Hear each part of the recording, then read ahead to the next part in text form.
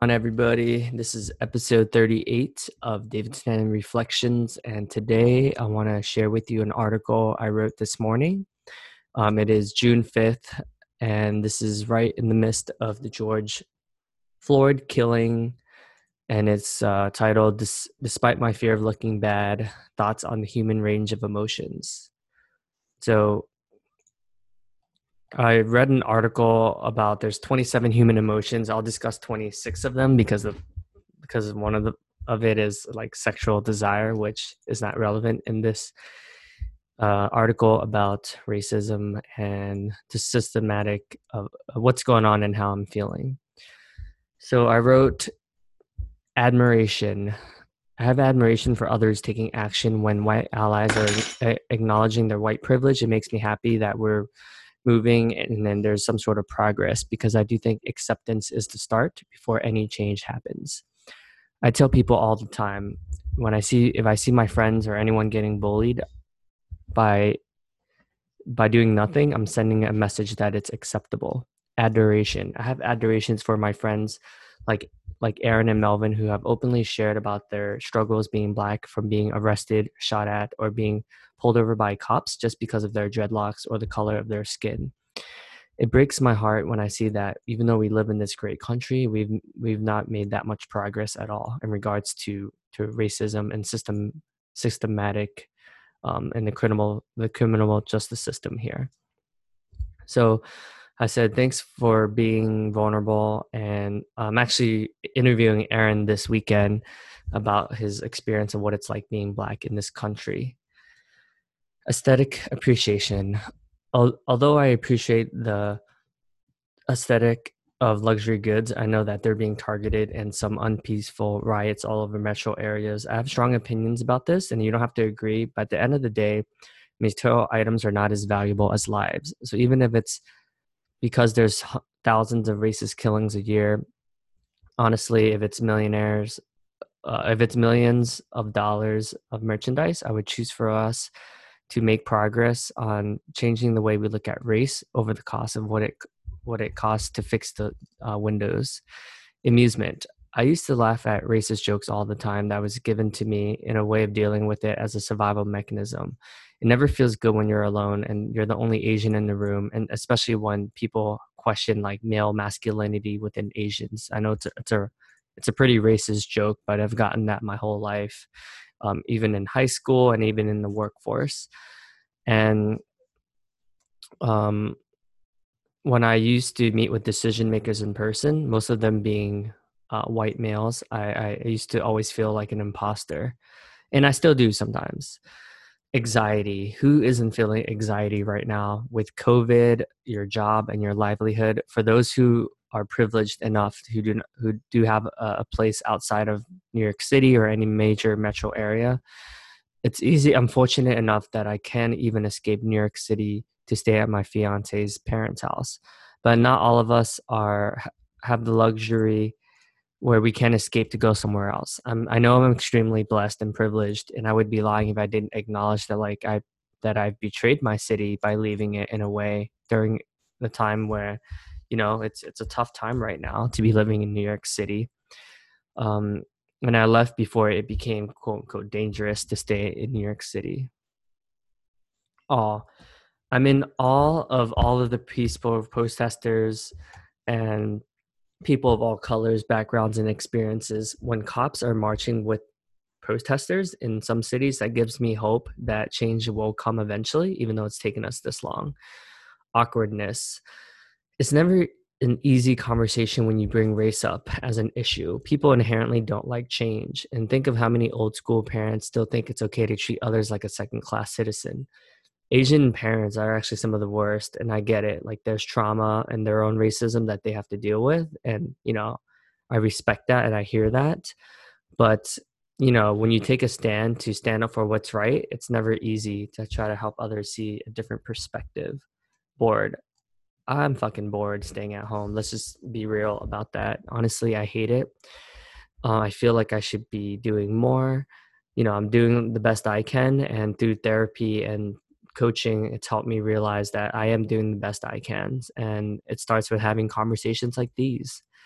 Um, And I'll post a link on the podcast episode on how to be a good ally as well. If you are curious and you want to do something instead of just sit there and just feel sorry for yourself, and that's okay with in itself, right? I mean, everyone is entitled to their own opinion and inactivity if they choose to, right? Who am I to say that's not a good thing to do? And thanks, Garrett. Thanks for providing us with this resource and bringing the conversation to light. Calmness. Meditation has been a great source to ground me. Thank you for the mindfulness community. Even though it's been hard to sleep because of what's going on, I know that you need to take care of yourself before you could take care of others.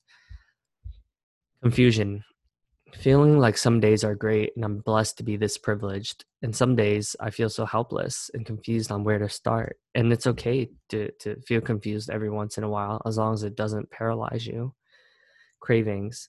I am craving restaurants, bars, and large gatherings. I'm a social creature by habit, and this social isolation has drastically changed who I am. It's helped me actually have the time and space to reflect and believing for something that's more than just myself.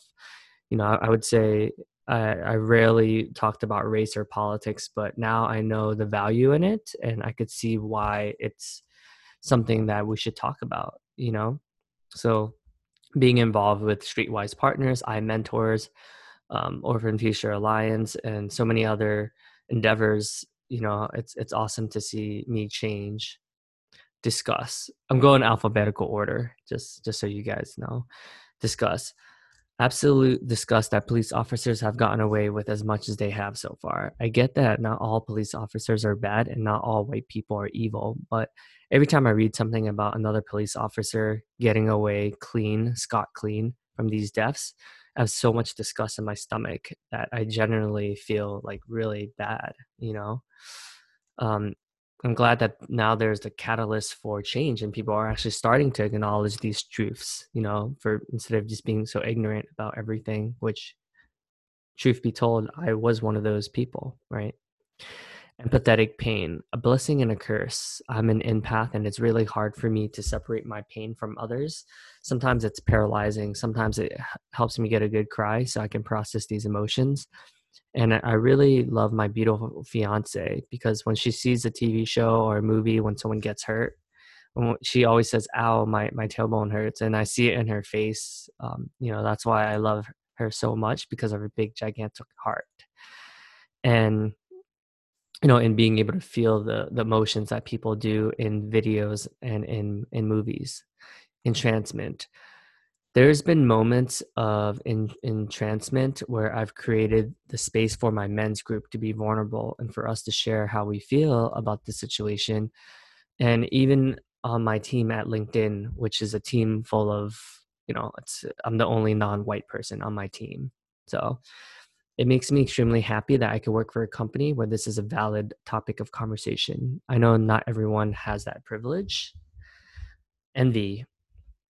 I used to be so envious of white American males, the opportunity they get to move up in management or being born into wealth that used to consume me. But I see that with any power comes the necessity of being a leader, and that pressure is not easy. Having responsibility is not always easy, but it's needed right now more than ever.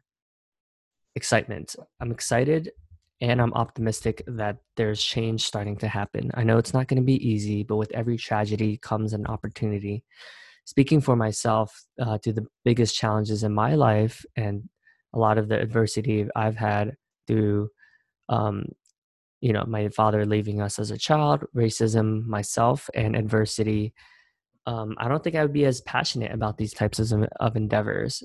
And fear. Of course, there's fear in regards to like posting things like this in regards to my professional brand. How are others going to perceive what I'm saying? Is it going to affect my future career choices? For every 10 good comments, there's always like a couple of bad comments, or I guess how I interpret it as bad comments as well. And knowing that many executives and decision makers are white, I know that it's not everyone is ready to have this type of conversation, but I'm firm in who I am and I am standing for social justice. Horror. The horror as I watch George Floyd and many other videos over the past few years, I asked myself, like, that can very well be my close friends who are Black. Like, I can't imagine if it was Ryan or Aaron or Melvin. I would be devastated if that was them dying from this. I'm interested in change and how companies like LinkedIn are starting the conversation. I know that action is more important, but starting the conversation and being interested in it is one way forward. Joy. There's so much joy when I see us come together and start to view others as strangers, and not as strangers, but as one species, as a human. Nostalgia. I miss the simpler days where I could walk around the halls of work, even at LinkedIn or even prior to that, ignorant of what's going on around me. In a way, humans are great at avoiding the problem. Many of us naturally love conflict. Life is much easier this way. Romance. I'm in love with reading Trevor Noah, Kevin Hart, and other influential Black influencers in their biographies, and what it's like growing up through apartheid, or what it's like growing up being a Black male in Philly. And I love the vulnerability. It's so relatable, and that's what standing for something sounds like. It's not always easy, but people make a lot of sacrifices to be able to create change and to inspire others to do something. Sadness. There's extreme sadness for that it's 2020 and jails are basically a version of slavery. From watching the 13th documentary on Netflix, I was sick to my stomach. Like, I couldn't even watch it all without like trying to distract myself, like scrolling through social media or playing like doing something else, because it's so hard to fathom that this is the reality. Satisfaction. I will be satisfied when I start to see real change instead of just speaking about change. But I do think that's a great start. Sympathy. I have sympathy for others who are not taking action because of their fear of looking bad. I was one who cared too much about this topic, and still do from time to time. Like I've said, by doing nothing, you're sending a message as well. And lastly, triumph. We will triumph through this like we always do, because humans are capable of anything, and change does happen, even though it is taking us longer than I would like for us to. And not everyone is this optimistic, but I am. So I hope you enjoyed these 26 messages of the range of human emotions, and I hope this inspires you to post something and be vocal about it as well. Thanks.